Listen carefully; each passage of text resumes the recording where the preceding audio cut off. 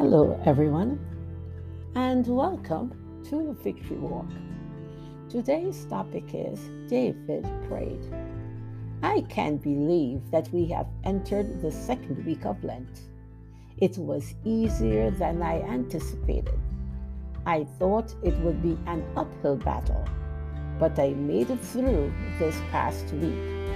There are always challenges, but I chose to focus on my goal and not at the challenge in front of me.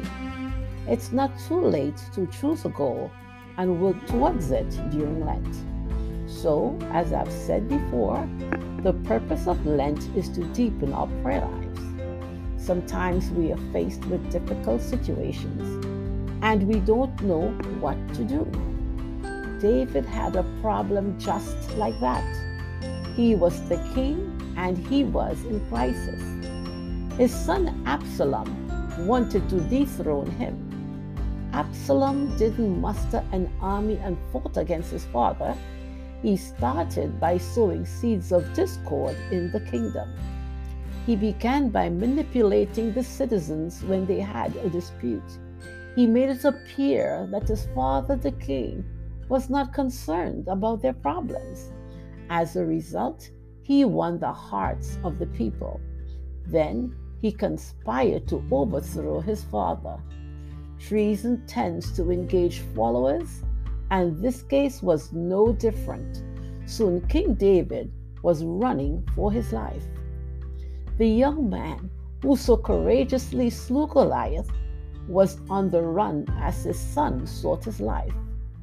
I can only imagine how David must have felt at this time.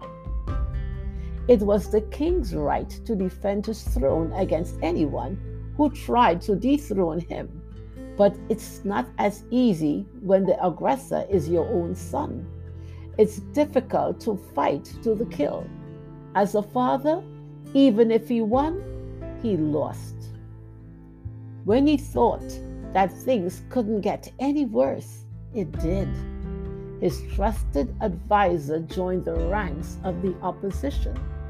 2 Samuel 15:31 says, when someone told David that his advisor Ahithophel was now backing Absalom, David prayed, "Oh Lord, let Ahithophel give Absalom foolish advice." You see, David knew the power of Ahithophel's advice.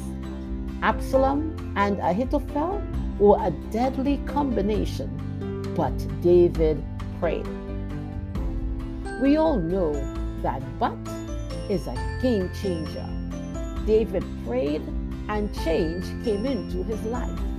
He did not complain and say, "After all the opportunities I gave to Ahithophel, this is how he repays me."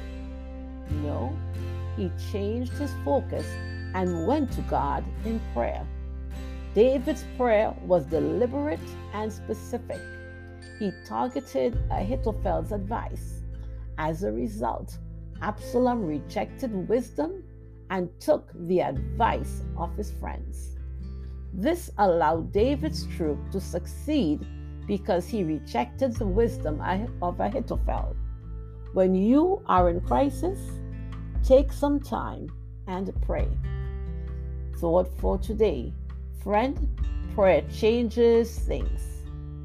This is Claudette reminding you to walk in faith and victory.